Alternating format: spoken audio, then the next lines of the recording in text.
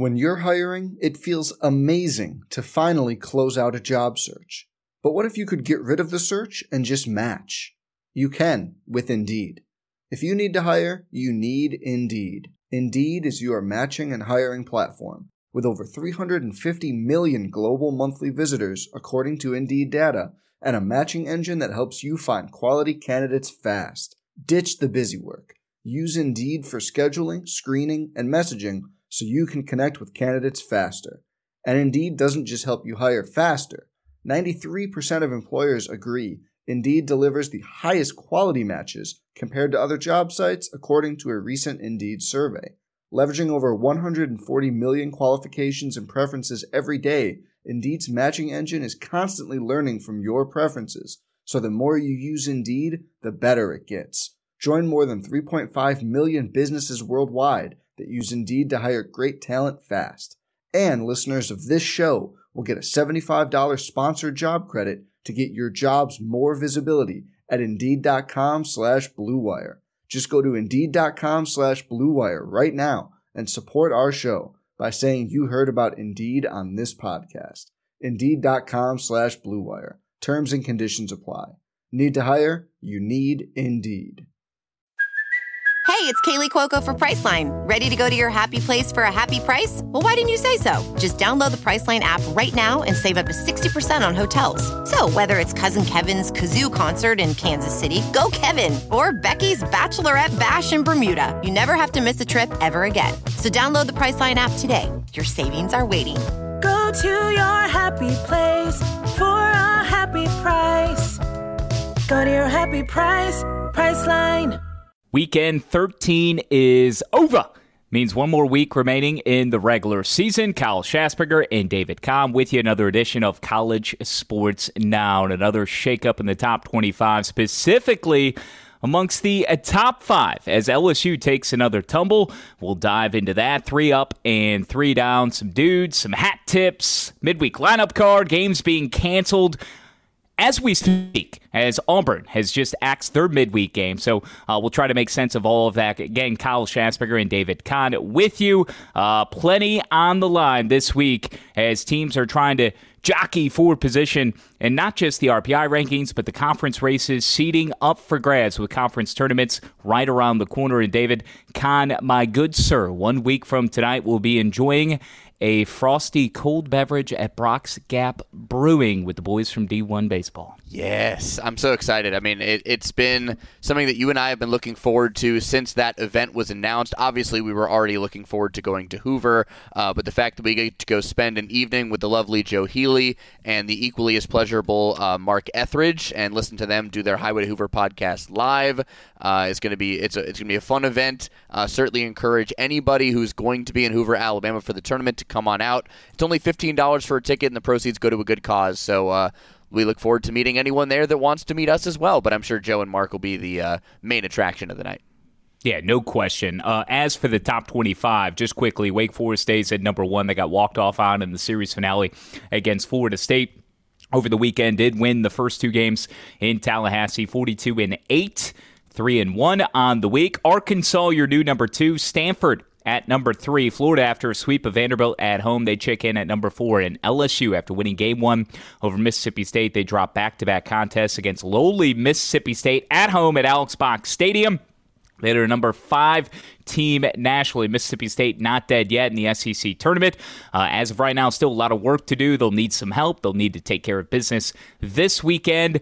Same for Missouri, who is most likely to take that final spot. Ole Miss has been eliminated from the postseason picture. They will not be in Hoover, which means, Con, back-to-back seasons now that the reigning national champion, hailing from the SEC, will not be in Hoover for the SEC tournament. Mississippi State last year, Ole Miss this season, just to finish up top 10. West Virginia moves up to 6. Clemson jumps 9 spots to 7. Coastal at 8. UConn at 9. Their hosting situation might have taken a hit, though, after a Game 3 loss to Butler over the weekend. And then Oregon State also making a leap up to number 10. Major shakeup for me personally as well. The mustache is gone for you. You're coming off a Beer Fest weekend. How much college baseball were you able to consume while you were in Miami, brother? By the way, the Canes, number 11, after a 3-1 week. Yeah, did not get a Mark Light shake while I was in Miami. That was the only downside of a very fun weekend in Miami. Did experience baseball, though, of the professional ranks. Checked out Marlins Park, Lone Depot Park, MLB Ballpark number 10 on my quest for all of the Major League ballparks across the country, and I'll be checking off number 11 in July when I go to Wrigley, which I know is your favorite. So exciting times there. I kept an eye on college baseball purely just on my phone through Twitter. That's honestly how I intake most of college baseball. I did flip on a little bit of Alabama and A&M yesterday because that game was supposed to be a 1 o'clock Eastern start and got pushed back to 8 p.m. Eastern, I believe. Funny enough, I heard this on the Highway to Hoover podcast, I believe, that they told A&M they weren't going to play, and A&M left. And then they were like, wait a minute, never mind, we can play, come on back. Wow. And A&M came back and they played the game.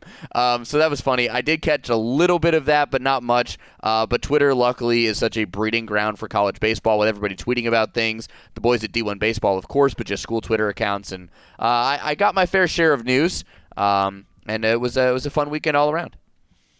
Good to hear. Do you have a frosty cold beverage here as we bring the listeners 45 minutes of baseball chatter here, the first of 2 podcasts, and you and I are both recording from home, separate locations. We'll get together, of course, live on Thursday, 11 o'clock Eastern on the Varsity Channel on YouTube. But because it's a late night Monday taping, I will tell you I've got a protein shake, no alcoholic beverage, as, again, pressed for time. To the gym, to the shower, to the pod. Gains. Dude, I just finished my protein shake post my workout, so that was going to be my beverage of choice, but I actually ended up drinking it a little bit quicker than I thought I would, so my protein shake is gone. I am just getting some much-needed H2O and replenishing my body for what is going to be a long day tomorrow, and it's going to be a long week. We got a lot of prep to do to get ready for Hoover.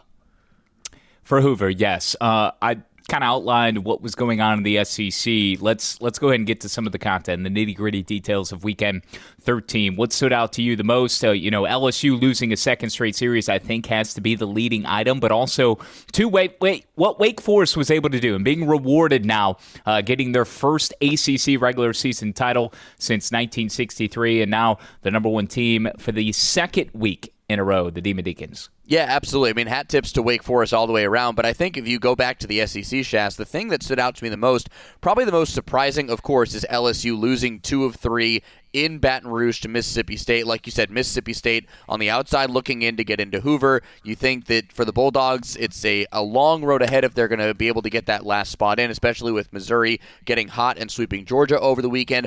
But I think actually the more surprising result is Florida sweeping Vanderbilt in the way that they did. Now, yes, Vanderbilt did not have Hunter Owen. They didn't have Carter Holton, but the offense was horrible against Florida, and that's including when Hurston Waldrop only goes an inning in Game 2 because of a rain delay, so he got washed out of the game, and Florida had to have a bullpen game in Game 2, but Jack Caglione was phenomenal in the Game 3 win on Sunday. He struck out 9 over 6 2/3, just 1 hit, 1 run allowed. Florida outscored Vanderbilt 22-4 in the 3-game series, while the pitching staff held Vanderbilt's offense to a 0.72 ERA with 27 strikeouts of the Vanderbilt Commodores. So yeah, they were without their top 2 pitchers. Of course, that's going to damage you in any way, shape, or form that you look at it, but Vanderbilt didn't hit the ball. So whether that's more of a notion on how good Florida's pitching staff is, which we've talked about,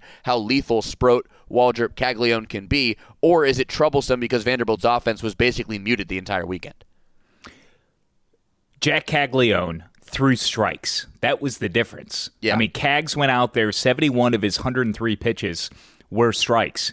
That was easily his best outing of the year, turning in those 6 2/3 innings. As you mentioned, 9 Ks, walked just 1, allowed the 1 walk, and 1 hits batsman. He was under control. He continued to rake at the plate. He's sitting at 27 home runs. He's still got a chance of chasing down Ivan Melendez, the record of 32, which was set last year for the Texas Slugger. But Caglione, we know that he can hit the baseball. He's been mashing since he was inserted as a designated hitter last year, recovering from Tommy John. We've documented it time and time again. But the fact that he's returned to this role and he has struggled the way that he has on Sunday, much like so many teams around the country, Con, we've talked about this ad nauseum. How many teams out there, if any, have two reliable starters, that what you're getting out of each and every weekend. And for Florida, that are healthy. Yes. The injuries are plentiful all around, not just in the SEC. And we talked about that too a week ago. But with Jack, he gives Florida not only if he can find the strike zone like he did this past weekend against an opponent of the likes of Vanderbilt. Florida might be as scary and as stacked on the hill as a team like Wake Forest. Those might be the two best positioned teams to actually make a run if they're going to have three quality guys. And we know Wake with the best ERA by a long shot nationally with their three guys in Sullivan and Hartle and, of course, Rhett Lauder. But my goodness, Con, Florida, if Kaggs can pitch the way that he did on Sunday, if he can replicate that, even give 5 innings and keep his walks to a minimum, inside of 4. Florida might be the scariest team. And Aaron Fitt went as far to say with his write-up, he was down there to see the Gators sweep the Commodores this past weekend. He said that Jack Caglione might be the best two-way player he's ever seen. He also is just drooling over what Wyatt Langford continues to do. Another one of my favorite guys from last year's run for Florida, the title game, before falling to Tennessee in Hoover. Langford is hitting .400. He's got 14 bombs, 18 doubles, 37 ribbies. He's not even having to lead off. Look at what the freshman, Cade Kurland, right? What he has been able to do is a tone setter. Florida up and down the lineup. It is so impressive what Kevin O'Sullivan has been able to do with this squad. And I know they had one bad, weekend here recently, but for the most part, the Gators are rounding into the most consistent team and maybe one of the more, forcible teams that can really, really make a run here. Yeah, they certainly are. And you talk about how teams have one bad weekend. Well, look at Arkansas, right? They get swept at Foley Field in Athens, Georgia, and everyone goes, uh-oh, have the Hogs finally, reached their tipping point in the season? Well, no, because they went and took care of number 6 South Carolina this past weekend and did it in dominant fashion. So the Hogs are just fine. The Gators are just fine. And this is shaping up, Shaz, if LSU can't figure out their bullpen problems, which is where I think we should go next, that this is going to be a really, really exciting SEC baseball tournament, not one where we maybe see LSU run the table really quickly and just neat and tidy, wrap this up and take the SEC baseball championship like we saw Tennessee do last year. Yeah, let's talk about LSU. They are the leading item of 3 up and 3 down. On the downside, of course, after dropping a second consecutive series, LSU got what LSU gets every single Friday night. A quality start, a dominating start out of Paul Skeens, who improved to 10-1 on the season. Con, you had his numbers right, 7 innings and 13 strikeouts. He struck out 10 of the first 12 batters he saw. 10 out of the first 12 he had struck out. He's a stud. My goodness, 7 innings, 3 hits, 1 earned run, 13 Ks. Ended up being a walk-off Mercy Rule win after a Tommy Wright 2-run blast to left field.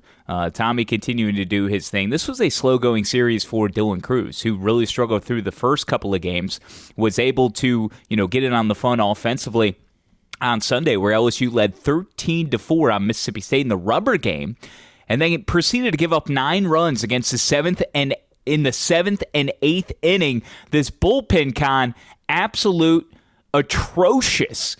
A major atrocity, this LSU Tigers bullpen for the second consecutive weekend. And there's been red flags, throughout a lot of the year, but they've been able to cover up these wounds and these eyesores of what the bullpen is. And it's only gotten worse because of the injuries.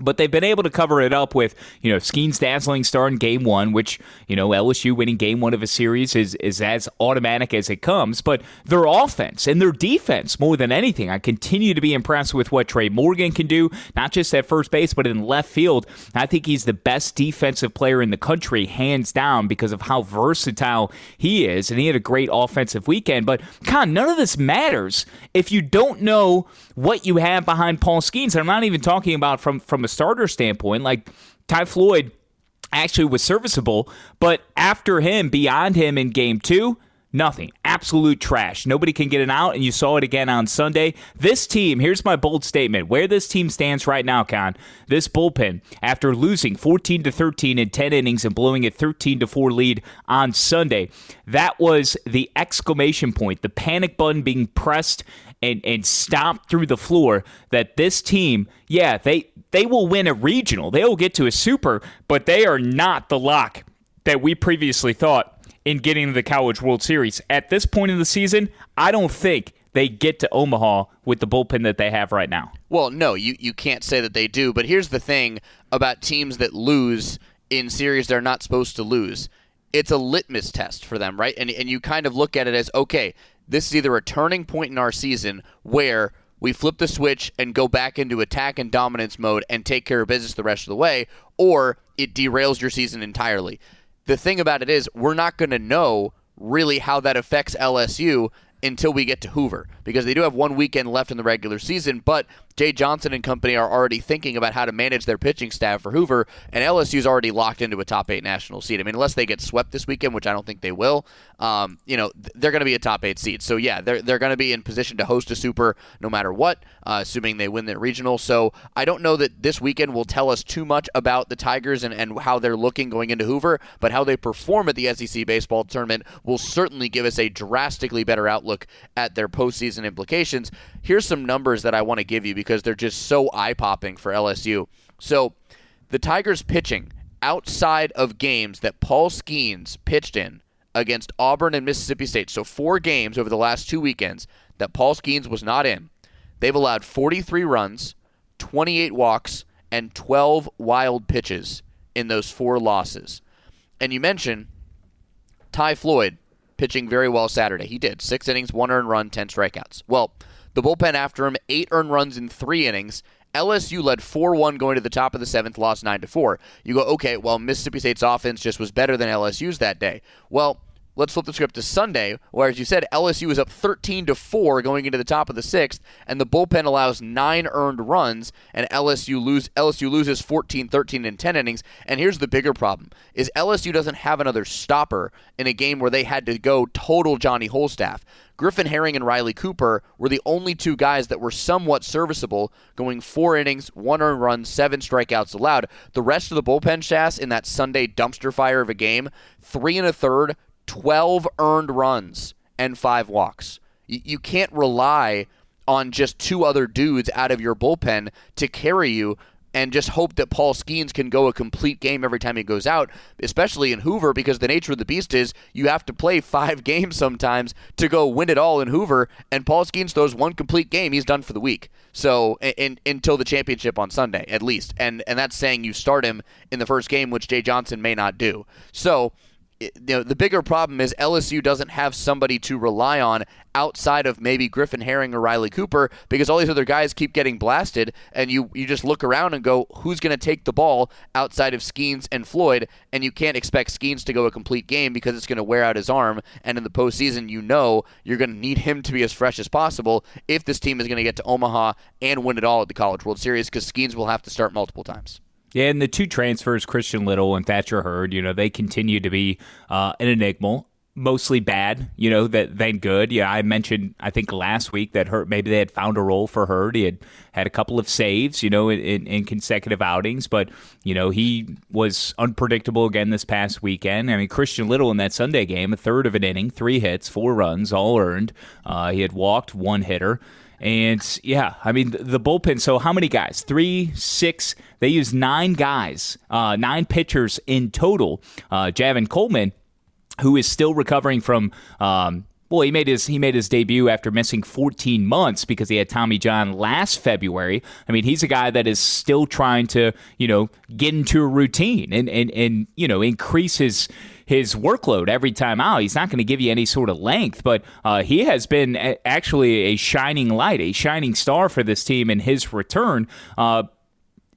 Again, the leash is there with him, but 2 2/3, he gave up 1 run. It was earned, struck out 5, walked 3. But, is that the answer? As you continue to give him some length? I don't think so, but it's good that he's there and able to provide some good innings. You're going to need to give him the ball in Hoover for sure. And my goodness, I mean, this team, it's as you look at the SEC in totality, Con, where were we a month ago? Where were we back in March? Heck, when I went down to Baton Rouge and called the top 5 series with Arkansas and LSU. The Hogs won in 10 innings, an exciting game 1, but then, really gave it away, couldn't hit with 2 outs, too many strikeouts, and LSU just offensively was just overwhelmed the Arkansas pitching staff that was still trying to piece it together and dealing with some of the injuries within their bullpen. Their lineup was healthy, but now fast forward, you've had an Arkansas team over the last 2 months, and this is why I think Dave Van Horn should be Coach of the Year,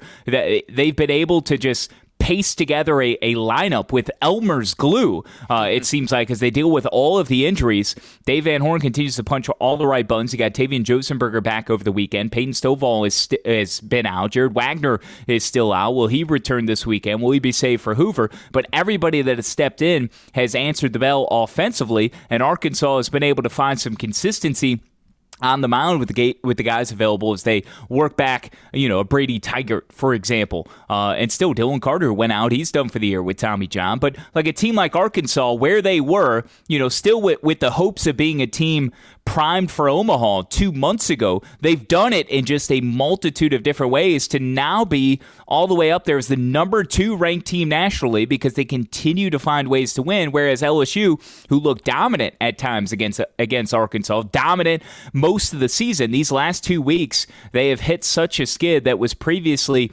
unfathomable, and the pitching staff just continues to disappoint. And 2 teams, much like the rest of the league, as I was saying, Con, look at Vanderbilt, how strong they were, owning the best record in the league for so long, and then to get swept on the road, their top 8 chances are in peril now, heading into the final week of the regular season. Kentucky was able to establish one this past week, and all of these teams, like South Carolina, another one, right? A team that was able to win one this past weekend against Arkansas, but again, the Hogs proved superior. I mean, it's been such an entertaining soap opera within the SEC, of course, around all of college baseball, but within the SEC especially, and we still have so much to decide here over the final week of the regular season. Yeah, we do, and here's the thing with LSU, right? It's obvious now that with all the injuries they've suffered, especially in their bullpen, that the offense, outside of Paul Skeens being on the mound, will need to carry them to victories. And here's where we have the issue, because Auburn and Mississippi State, for most of the season, have been the 2 worst ERAs in the SEC. And LSU's offense couldn't carry them to victories over either of them. So therein lies the issue, is that the offense was able to be stymied by 2 pitching staffs that have, for the most part, been bad. Now, Auburn's ERA has dropped significantly since they've altered their starting rotation, notably adding Tommy Vale, but also putting in Christian Herberholtz. And those 2 have really, really stemmed the tide for the Tigers in the starting rotation. But LSU was into their bullpen. And the fact that the Tigers, which have one of the best offenses in all of the country, could not continue to answer and respond to these rallies that these teams put up, let alone Mississippi State doing it at Alex Box Stadium, I think is really troubling. So LSU's offense, I think, has a bigger question mark to figure out because for the bullpen, we've known it's been hit or miss. It's helter-skelter. You've got Paul Skeens, Ty Floyd, and then everybody else. We'll see what happens. So I think that's really the thing for LSU. For Arkansas, the crazy thing about all this is, Shaz, is that look at their starting rotation right now. It's missing 2 guys that were in the starting rotation at the start of the year, or before the start of the year if you include Jackson Wiggins, because he and Will McIntyre were supposed to be the 2 dudes for Arkansas, and now it's Hagen Smith and Hunter Holland really carrying the load. Holland, of course, just superb in that finale for Arkansas in that complete game effort, but I mean, that's the wild thing to me is that Arkansas, yes, has dealt with so many injuries, starting with Jackson Wiggins missing the entire year, second straight year that Arkansas's ace is out in the preseason due to Tommy John surgery.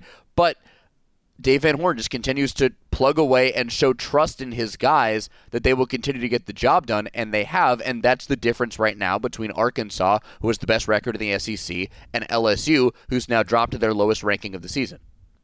And how about Auburn? You mentioned the Tigers. They're a leading item in 3-up from this past week, a team that we've talked about at length a couple of times here recently just because of the run that Butch Thompson's club has been able to make. As a team, as you said, with Tommy Vale getting inserted, as a primary tool in that rotation, it's been a different team. They've flipped the script, but more than anything, it's they're finding outs, but it's the offense that is just, bludgeoning opponents.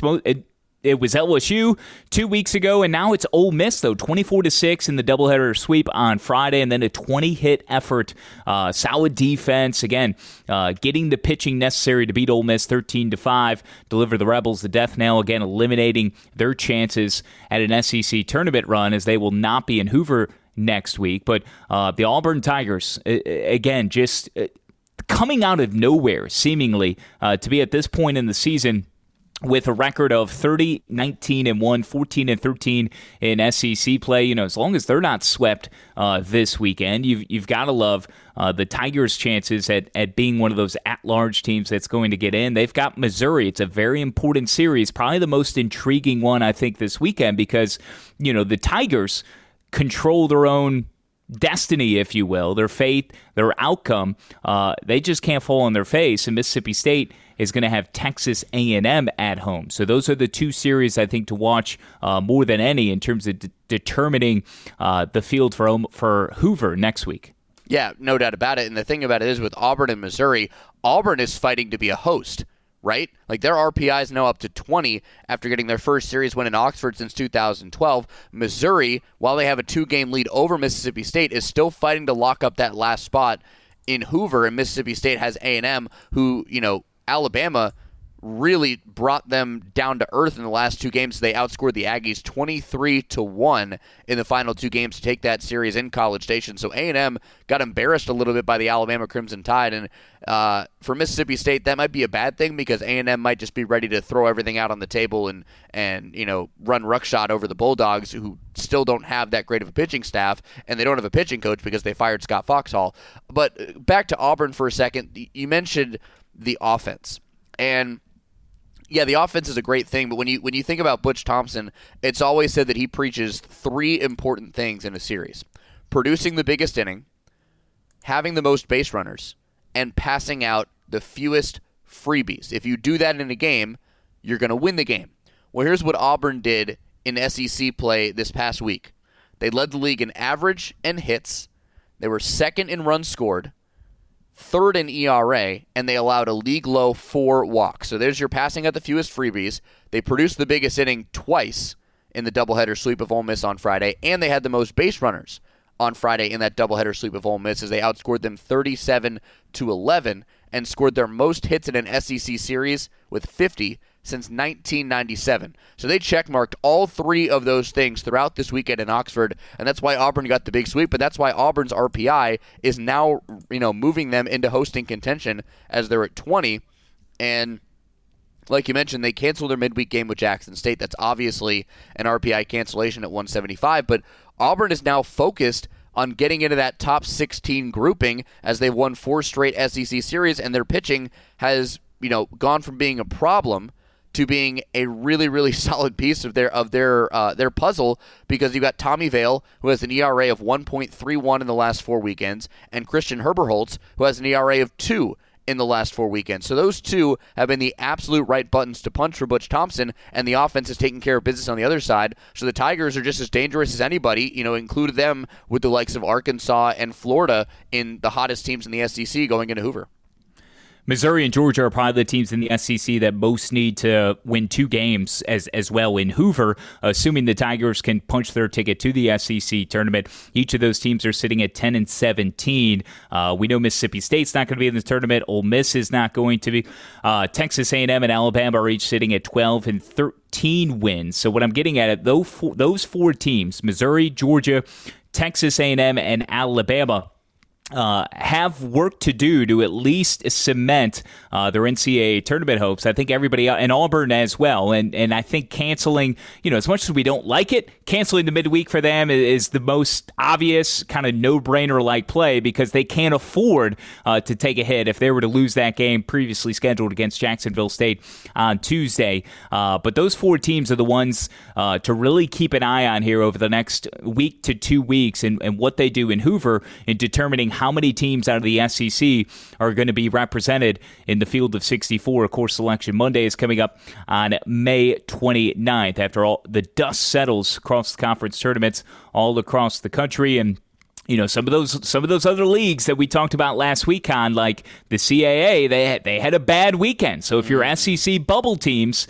like A&M, like Bama, less of a bubble team than a Missouri or a Georgia, but still, those four, you love to see it because you want leagues like the CAA to only get one team in. And with Northeastern dropping a series this past weekend, the question becomes, if they don't win the CAA tournament, are they going to be awarded with an at-large bid, being a mid-major team that they are? So yeah, Northeastern lost 2 of 3 to William & Mary. UNCW lost 2 of 3 to College of Charleston. So the CAA is teetering on being a 1-bid or 2-bid league. Also, the Big West had a really bad weekend, Shas. Cal State Fullerton, 0-4. Back-to-back series loss for the Titans now. Yeah, 0-4. USCSB lost to your boy Rocco Pepe and Long Beach State 2 out of 3. UC Irvine lost 2 of 3 to Cal State Northridge. The Big West now trending towards being a 1-bid league. These teams need to, hold status quo over the last weekend of the regular season, or that opens up more bids, and potentially we could have a conference record 11 teams from the SEC,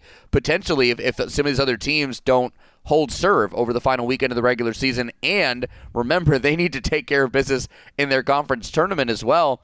And if you're a CAA, Conference USA, whatever, you want your secondary team to win the tournament, because then your primary team who won the regular season is going to get an at-large bid.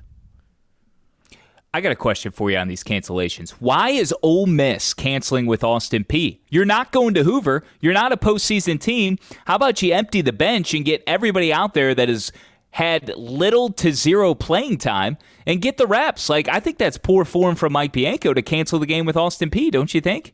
Yeah, I don't really understand that one. I mean, maybe or you're just so frustrated and just miserable over the way this season has gone that you're just throwing in the towel and not even good. Especially for a team like Austin Peay, you got a chance to come to Swayze Field. Again, you're not doing them any favors, but take Austin Peay and the Governors out of the equation. Like for Ole Miss, you've got to have guys on that team to see maybe what you have for next year. Like, let them compete and go out there. Have them treat it like a B game.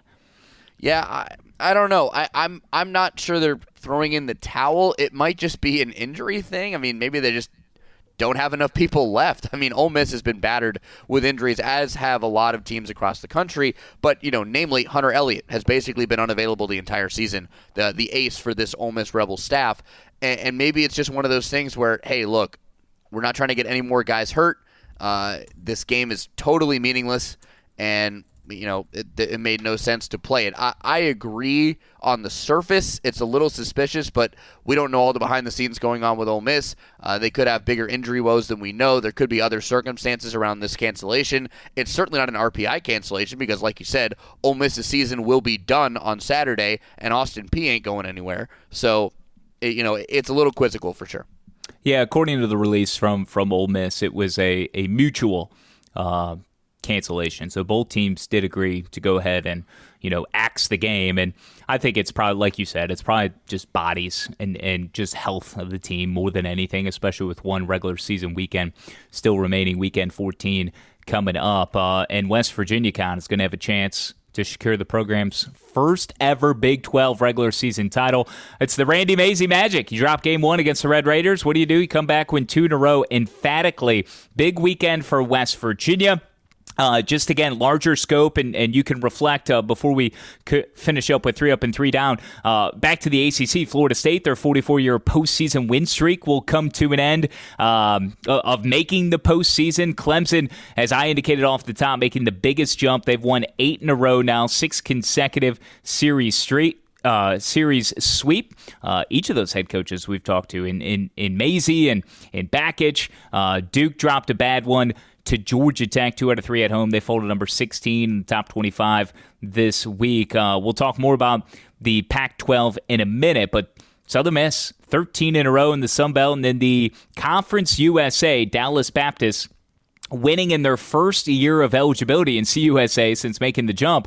They're your regular season conference champions after they swept a huge series at home over UTSA. With Auburn, Dallas Baptist certainly deserving some praise. Part of our 3 up here as we put a bow on weekend number 13. Auburn, Dallas Baptist, and Conless, Oregon State in there after they secured a huge weekend series win out of the Pac-12, as did Washington. Yeah, they certainly did. Both those teams taking big jumps. Washington sweeping Oregon. I mean, Oregon has just gone into a tumble without their ace, Jay Stofall. They're 1-5 since his absence, as they were outscored by Washington 43-18. And Oregon State has gotten red hot. The Beavers have won their last 3 Pac-12 series versus Arizona, Utah, and UCLA. Staying with Oregon State, though, for a second, what are we doing? They're finishing the season against Western Carolina this weekend. Western Carolina's going all the way out to Corvallis? Yep.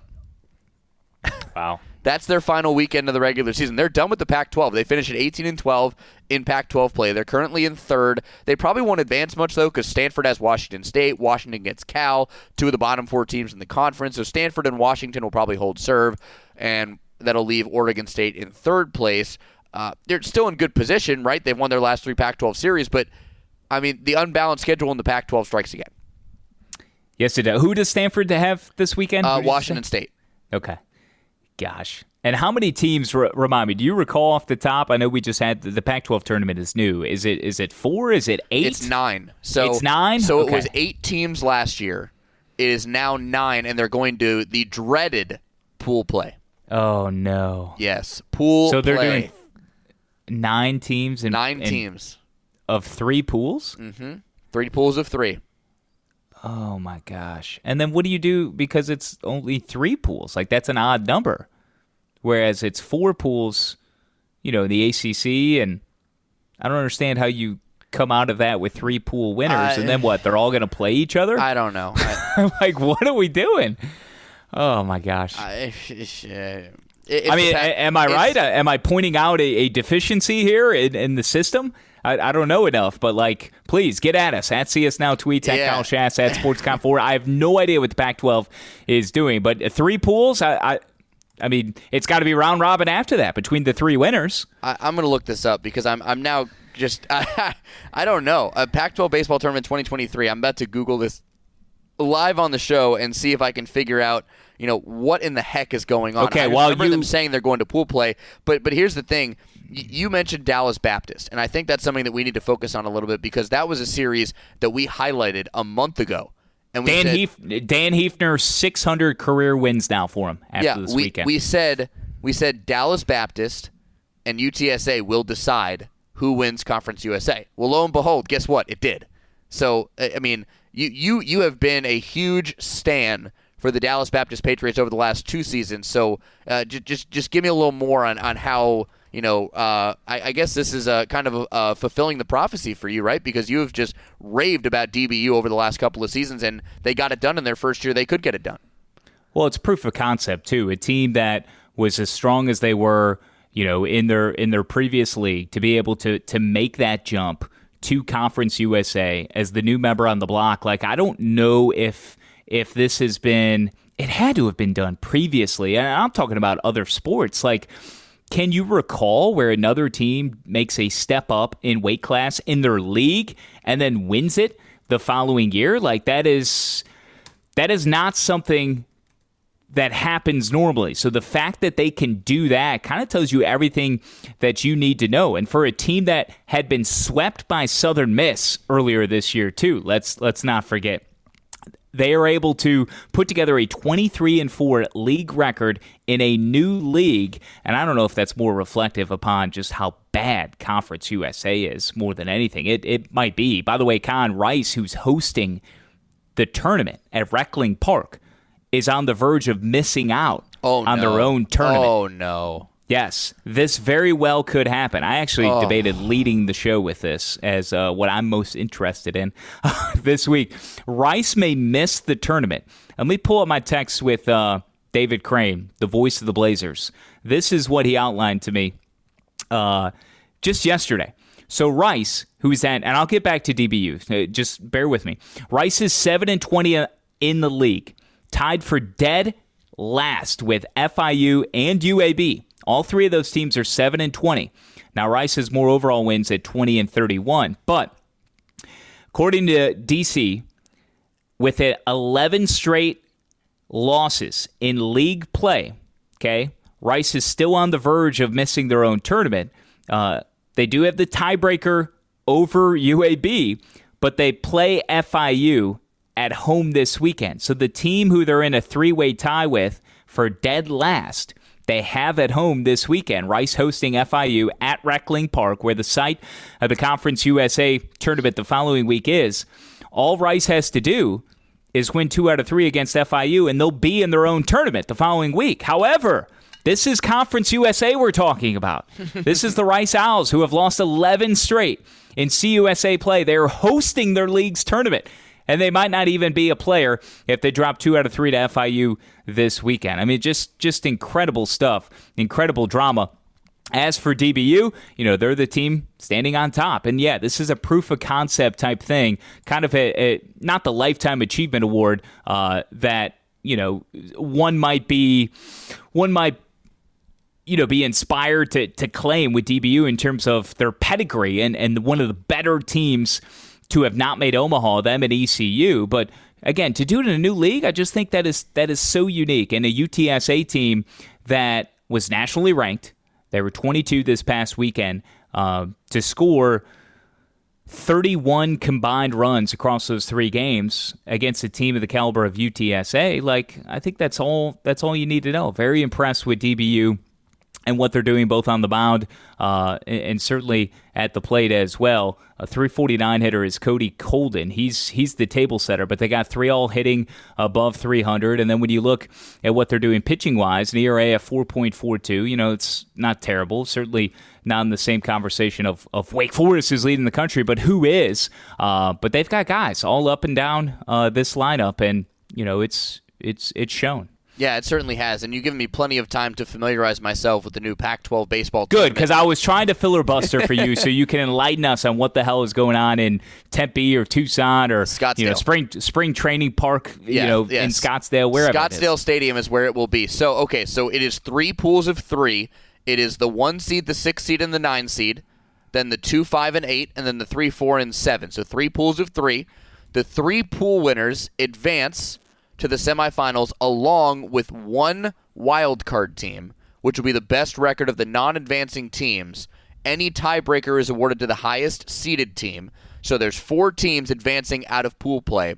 The semifinal matchups, obviously the highest seed against the lowest seed, second highest for second lowest. However, teams from the same pool will not play each other in the semifinals. So if that wild card comes from Pool A and it's the lowest seed and the number 1 seed in Pool A advances, they cannot play each other in the semifinals. So a whole lot of different stipulations here my goodness. As we go through year 2 of the Pac-12 baseball tournament. But wait, so this is did they come up with this on a cocktail napkin in Vegas at 4 a.m.? No. Are you kidding me? No, wait, let me regurgitate. Let me repeat, just so I fully understand. I'm going to pull up the standings and come up with some hypotheticals because this is tremendous. Okay, so you've got 9 teams. Yep. I understand this. I'm not going to try and repeat the seeding, but I get it. The spacing. Yep. So you're going to have 3 pool winners. Yep. That are going to come out. Yep. Let's say Stanford doesn't win their pool. Okay. They would have the best record though, right? So they would best record in the pool. Oh, in the pool. Yes. Okay, so you're discounting. I thought it was like some protective measure to make sure. No. One of their. Okay. No, it's the best record of the teams remaining in the pool. Like of the teams that didn't advance, not the 6 non-winners. Whoever has the best record of the non-advancing teams. But couldn't all of those teams, or 2 or 3 of them, be 2 and be? Yes, and any tiebreaker is awarded to the highest seeded team. Okay. So gotcha. Stanford would have the tiebreaker as the number 1 seed. That's where your regular season record gets you a tiebreaker. Okay. Wow. Talk about backdooring your way into the Pac-12 semis. My goodness. Holy smokes. Oh, goodness. That is spectacular. I'm glad we dug deep into that. Discovered this madness that's going to go on in Scottsdale. And here's the craziness of all this thing. That tournament's still going to be done by Saturday, so it won't be affected by the 16 regional sites getting announced on Sunday before tournaments like the Big 12 and the ACC get done. Oh, my goodness. It's incredible. It's amazing. Speaking of the Big 12, I do want to touch on West Virginia a little bit, and then we have a lot to talk about in the ACC, but let's get through the Big 12 first. So West Virginia, you mentioned it, they lost game 1 to Texas Tech. They really got stymied offensively, and then, oh boy, the offense erupted. 22-5. They outscored the Red Raiders in the final 2 games of the series to take care of Texas Tech. Their magic number is now 2 to secure their first ever Big 12 regular season title.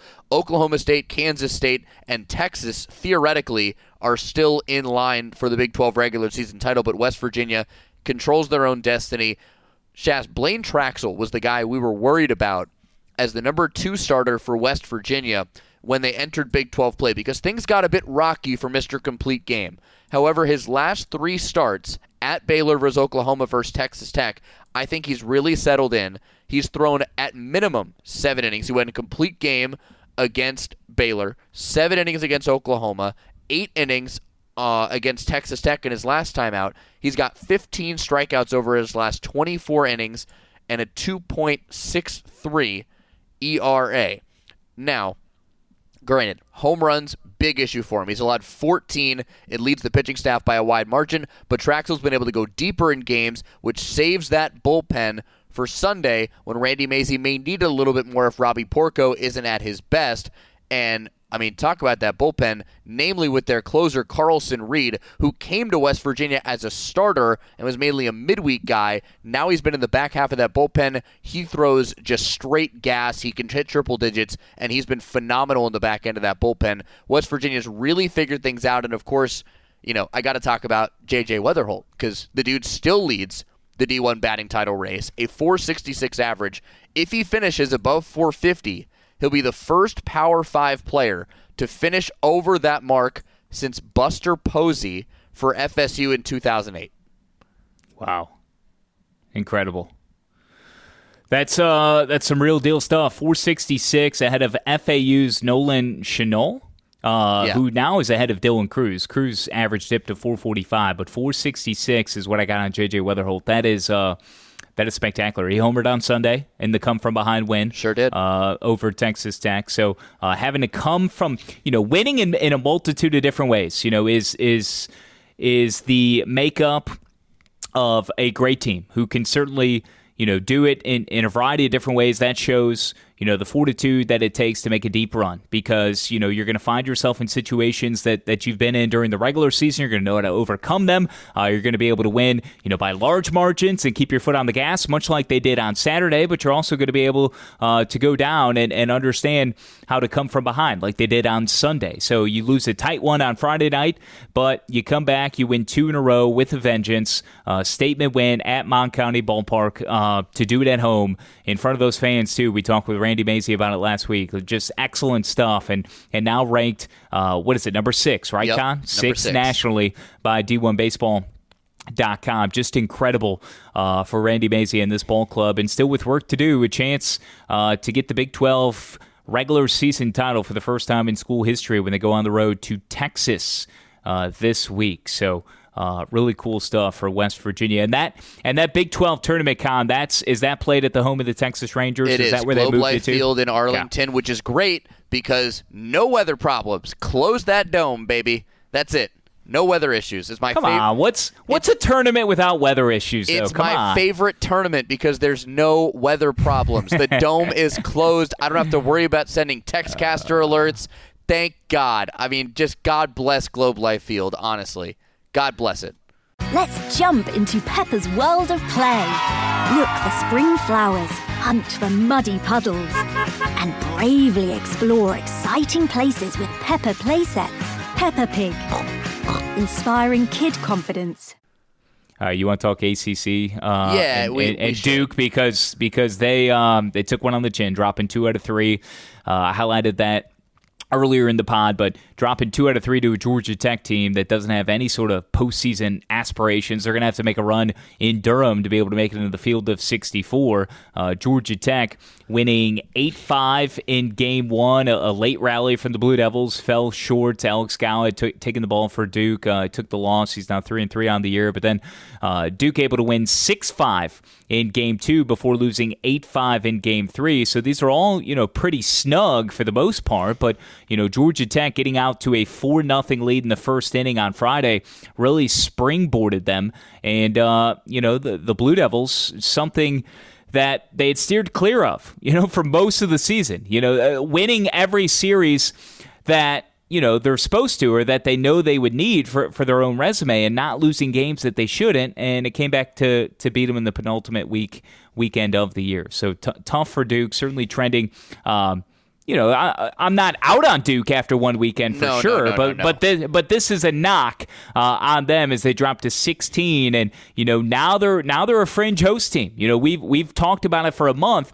about how are they going to be a regional host, what they would have to do to retrofit the Coombs, Jack Coombs Field over there on campus, because the Durham Bulls are in town the week of regional weekend, so they can't use the DBAP. But now that is hanging in the balance as they have a trip to Miami coming up this week. Yeah, the biggest problem for Duke is that they were slated to be a top 8 national seed and really control their destiny in the postseason, and then they fell flat on their face against Georgia Tech at home, which is where the ACC tournament is going to be next week. So Duke has the advantage there, but yeah, like you mentioned, the Duke Blue Devils have been the model of consistency in terms of winning series. They hadn't lost a series since that trip to Chapel Hill just down the road in late March. March 23rd to 25th was the last time they lost a series. That was the same weekend that I was in Fayetteville. You're absolutely right. Right. Yeah, so that was a thing, and we've been surprised by how Duke has been able to do this because their starting pitching has been just so fluid, and that was the problem this weekend. You mentioned Alex Gow, but no starting pitcher went longer than 3 1/3 for Duke. And as good as their bullpen pieces are, we mentioned them with Chris Edwards when we had him on the podcast a couple of weeks ago.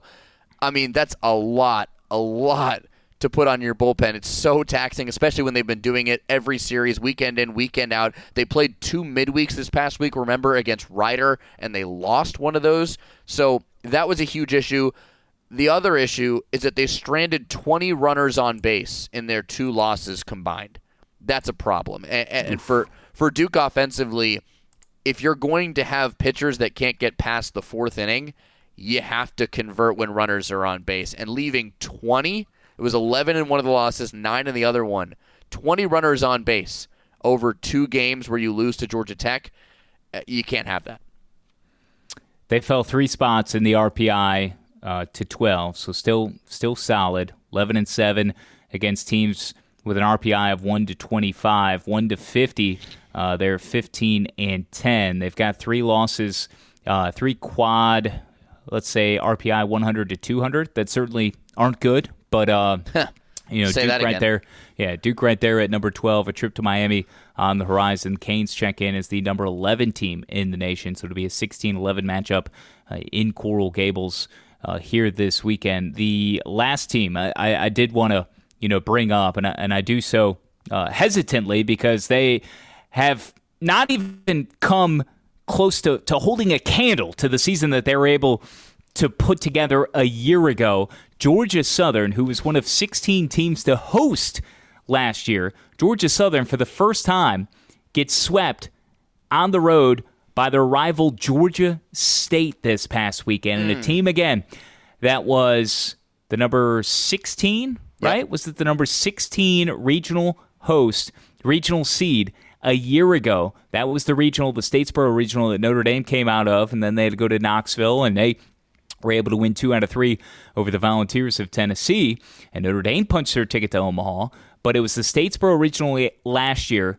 and Georgia Southern, let me just, for context, I'm going to give you the Georgia Southern schedule, or their record from a year ago. 41-20, 23-7 in league play. 41-20, 23-7 in league play. This season, Georgia Southern, 24-27, 14-13 in conference play.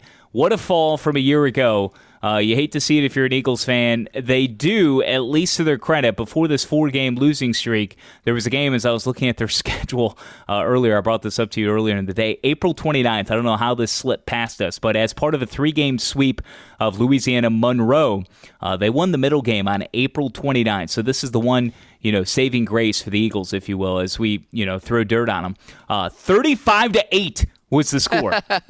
Oh, no. Back on April 29th. That reminds me 35-8. That reminds me of what Indiana did this weekend to Purdue in their series opener. They hit 8 home runs and won 26-11 over Purdue in the series opener this past weekend. God. Now, Shas, on that Georgia Southern schedule, scroll all the way up to the top and look at their season opening series, who they beat in 2 out of 3.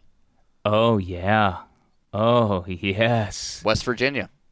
That's right. Second straight year West Virginia has opened the season at Georgia Southern, and they lost 2 out of 3. Oh, my, how the turntables. No, last year was Georgia Southern Tennessee. Who did West Virginia open up with? Oh, it might have been Georgia State. Yeah, it might have been Georgia. You're right. It was Georgia State. Sorry. Okay. They always open down south somewhere, and it was Georgia State and Georgia Southern. But, yeah, Georgia Southern opened the year winning 2 of 3 against a potential top 8 national seed in West Virginia. Incredible. Yeah. Wild.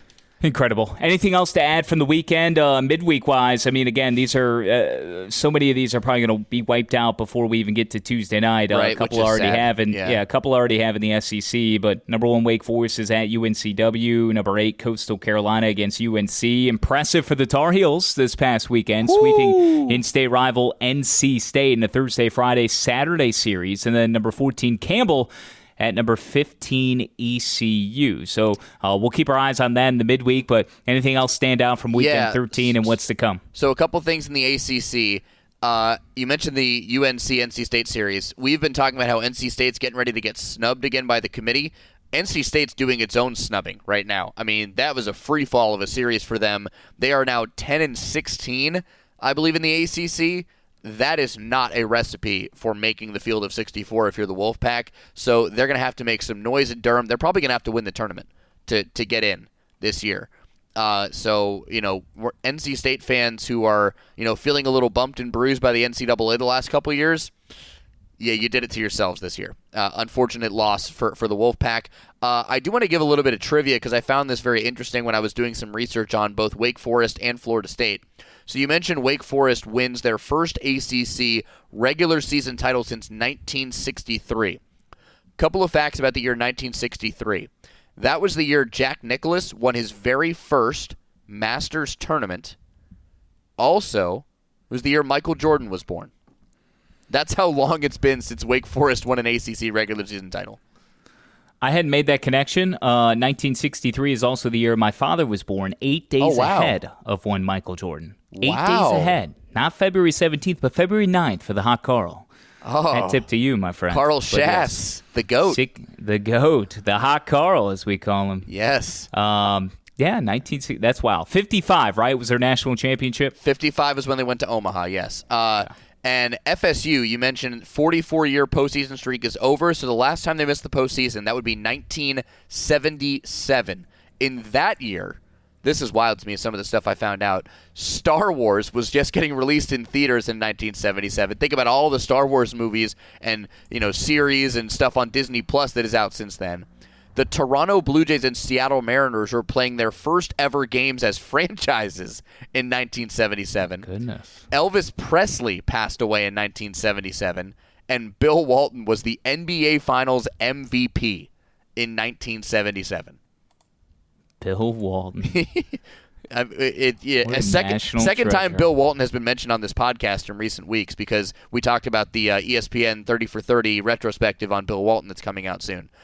During the NBA Finals, of all things. But, yeah, I wanted to look up because it's been so long since both of these events have occurred, and yet they happened in the same year. I was like, what happened in those 2 years that would be eye-popping? And those are the things I came up with. Dude, I'm always up for good trivia, man. Good on you, because now I am also diving into the Google machine and seeing some of the same factoids that you came up with. So I appreciate that. Also, let's see, Pele's final match in the United States. That was in 77. Saturday Night Fever debuts. Good one. How about that?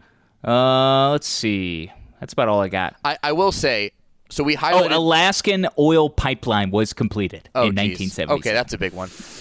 We did highlight the premier SEC series to watch this week. I want to highlight the premier ACC series because it's in our own backyard in Winston-Salem. It's Virginia Tech coming to Deaktown to take on the Wake Forest Demon Deacons. Now, Wake Forest has already locked up the number 1 seed, but they want to be the number 1 team going into the ACC tournament. However, for Virginia Tech, they just got swept by Clemson in Blacksburg.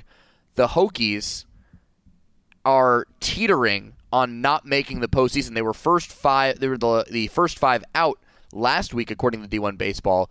They need to take 2 of 3 from the Demon Deacons in Winston-Salem and probably perform decently well if they take 2 of 3 in Durham next week as well in the ACC tournament to get back to the field. And this is a team that was a win away from Omaha last year. They went the full bore with Oklahoma before the Sooners won Game 3 and advanced to the College World Series. But Virginia Tech was a game away from going to the College World Series. And now they might not even make the field. Wild. Virginia Tech swept by Clemson this past weekend. And, those scores, 15-4, 9-6, 9-8. I mean, the first one was not even close. But, yeah, the Tigers getting another sweep in ACC play. And I would think that, Virginia Tech sweeping Wake Forest. I mean, look, crazy things have happened. If that happens, that would put them back in the field for sure. I think so. But I think your assessment is correct in saying that they must win 2 out of 3 and then, look like they have a pulse in Durham. Yeah, you can't go 0-2. You have to at least win a game in Durham, and then I think if they win a game in Durham and 2 of 3, then they're on the bubble. But if they don't do either of those things, they're done. Another one that was a killer from the weekend, we talked about the smaller conferences. How about Texas State, who was one of those teams that was, roped into, could the Sun Belt get 4 teams in? Well, Texas State lost all 3 at Louisiana this past weekend, so something that certainly allows teams from the ACC and the SEC to perk up. As their antennas, go straight up, they become erect.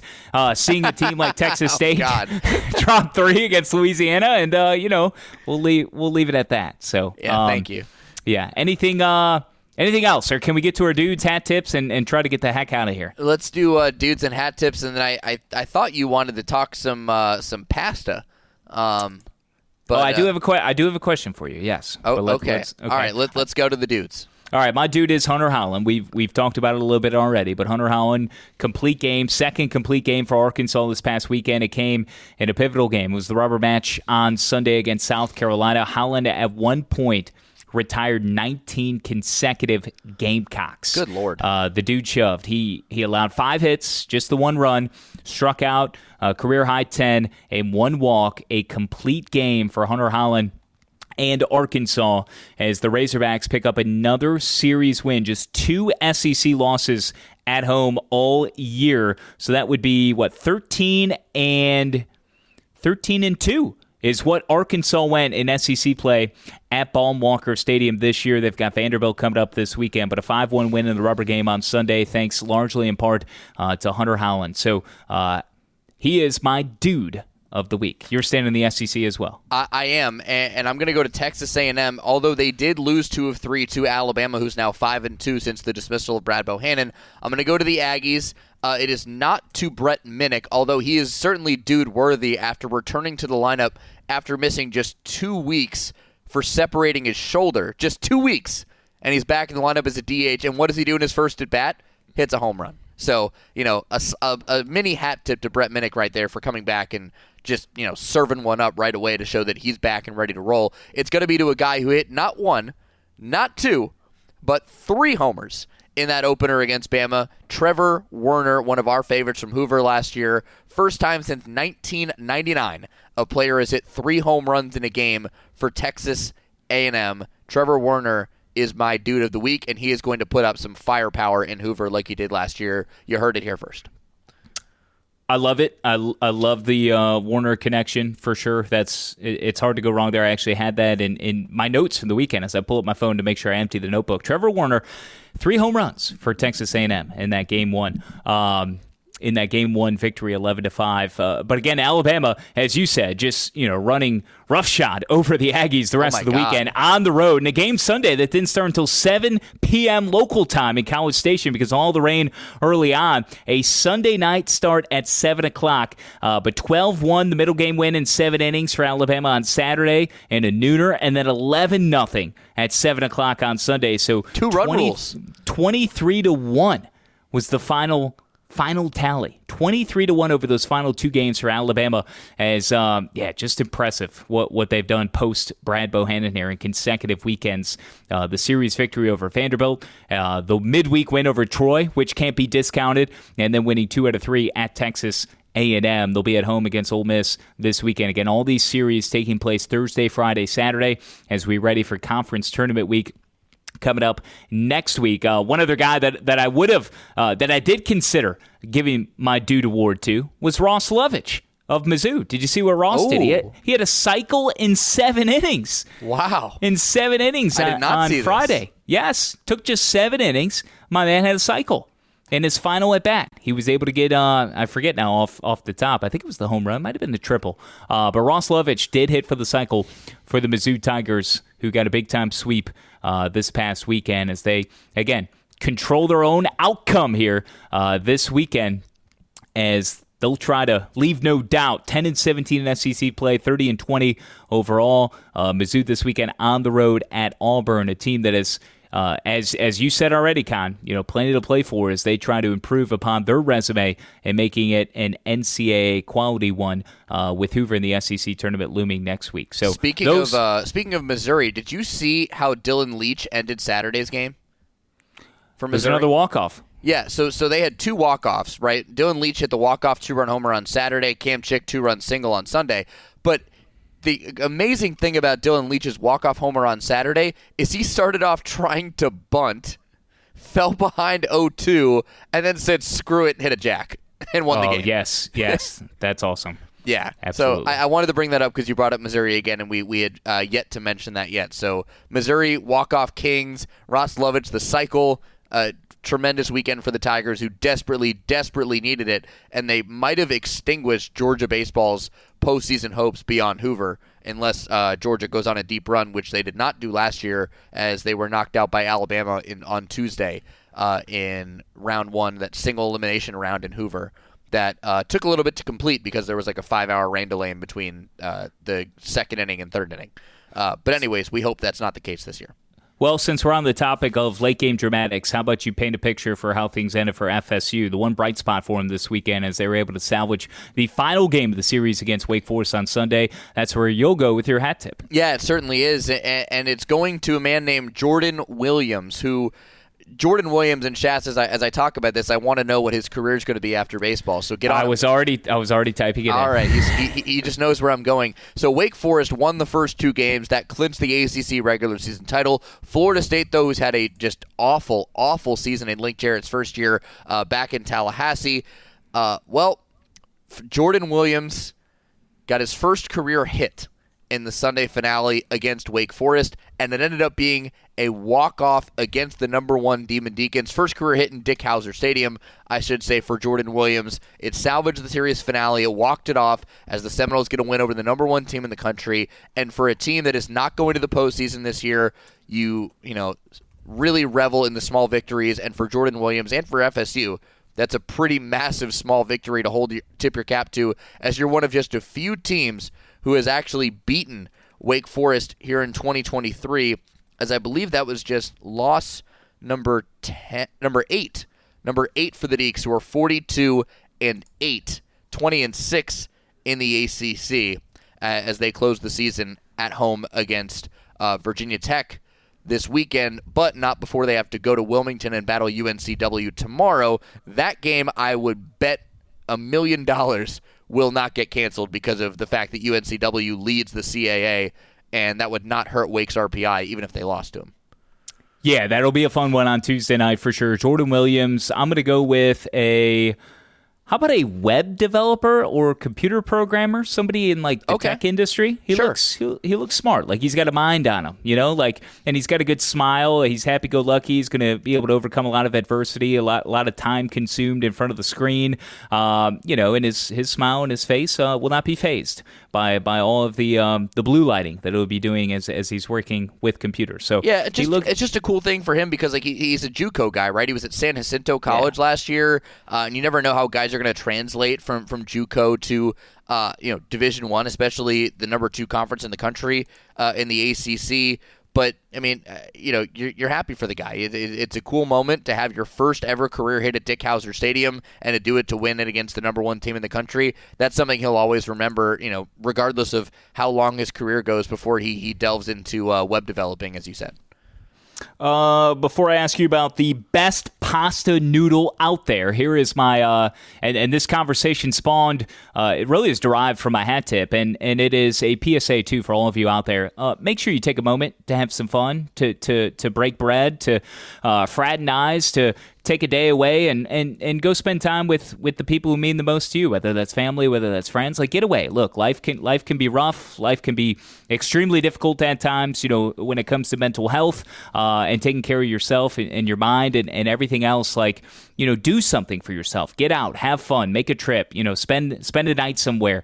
Con, you're coming off of a trip where you went to go see a buddy this past weekend in Miami. I was able to take a night, go up to a place called Lake Lure this past Saturday night, where it was just one evening, but look, it was awesome, to take that scenic 2.5-hour drive towards the Asheville area, towards the mountains, stay the night at a cabin with 12 others, and,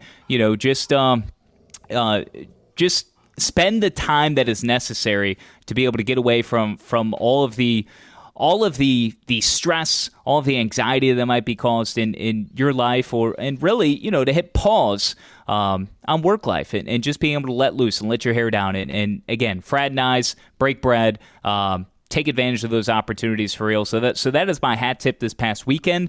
The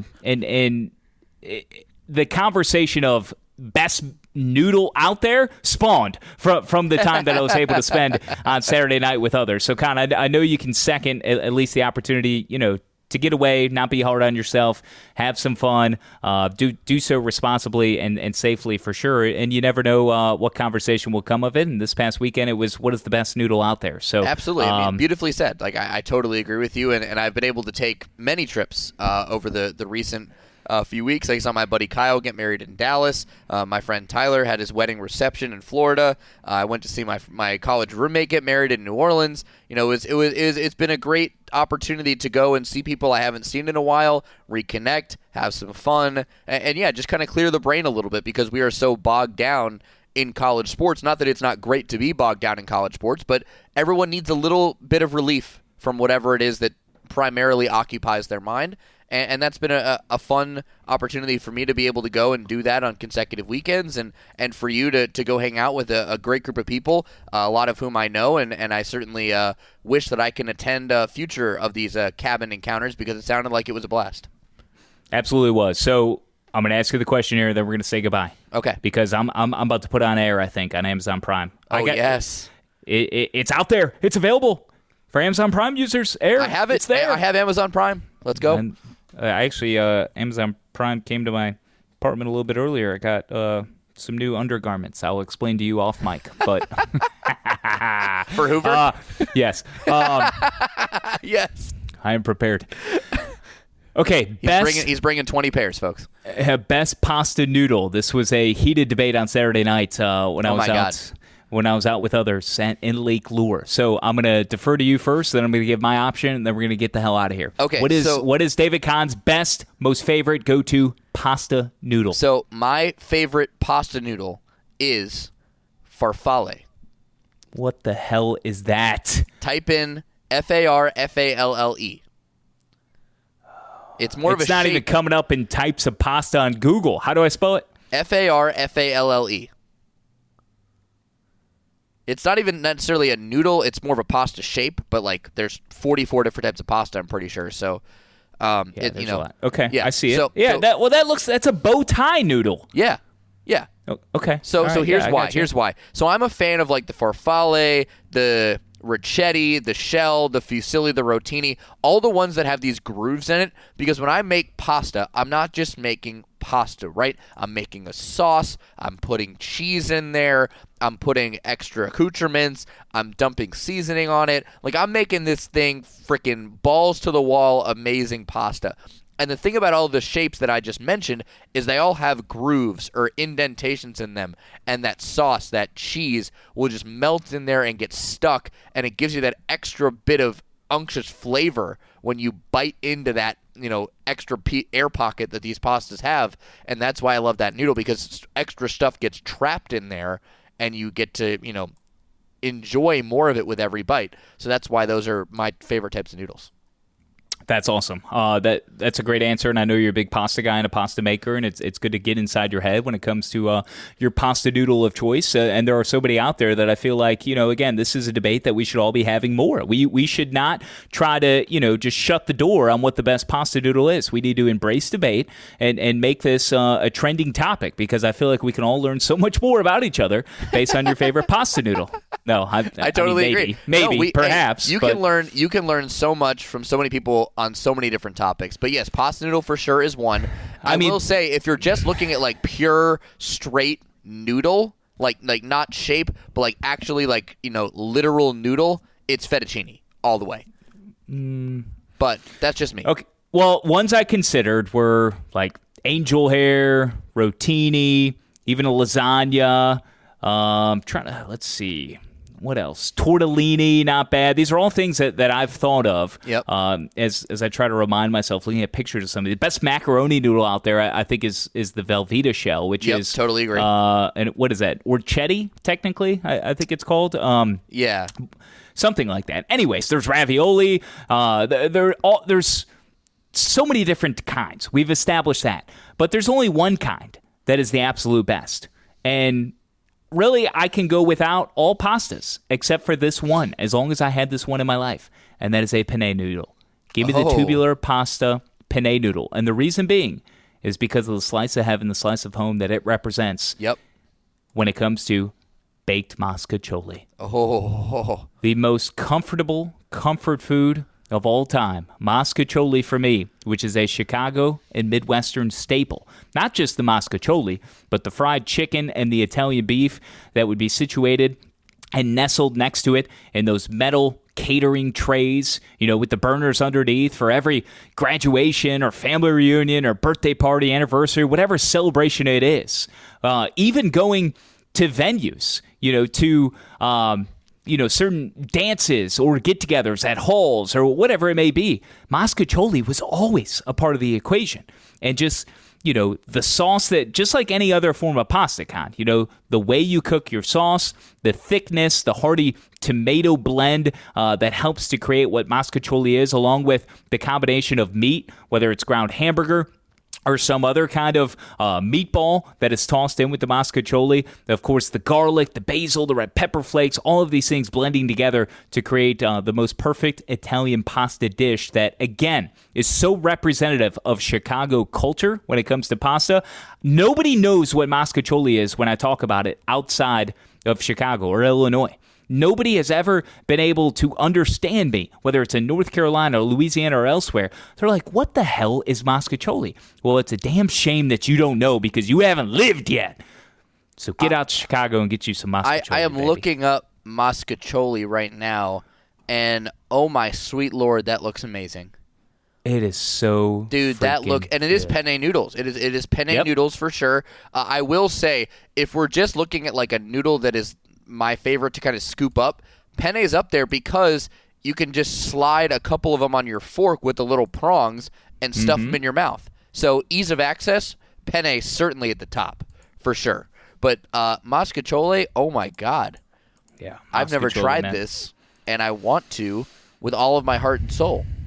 Game recognized game. Trust me. Okay, well, get some mascacholi. Find some mascacholi in you when you go out to Chicago later this summer and you catch a Cubs game. Yeah, I'm only there for 2 days, and I need you to you're going to give me 85 recommendations. I don't know where I'm going to go. It's. Oh, well, we'll figure it out. We'll map it out, man. I'll get the itinerary for you. Okay. Anything else? Because I've got to go to the bathroom. Dude, after the gym, man, all the water I drink during my workout, plus I had the shake before, plus I had some BCAAs, a little recovery action. Yeah. I need it. I need to leave. We're good. I'm interested to hear about your undergarment purchases off the air, and then I have one request to ask of you off the air as well, but we're good here. Okay, awesome. He's David Kahn at SportsCon4. I'm at Kyle Schass at CS Now Tweets is how you can connect with us. Cerber will put this together. It'll hit your feed first thing Tuesday morning at L_Cerberino. We're back Thursday at 11 o'clock on the Varsity Channel on YouTube. Until then, it's been another edition of College Sports Now. Bye.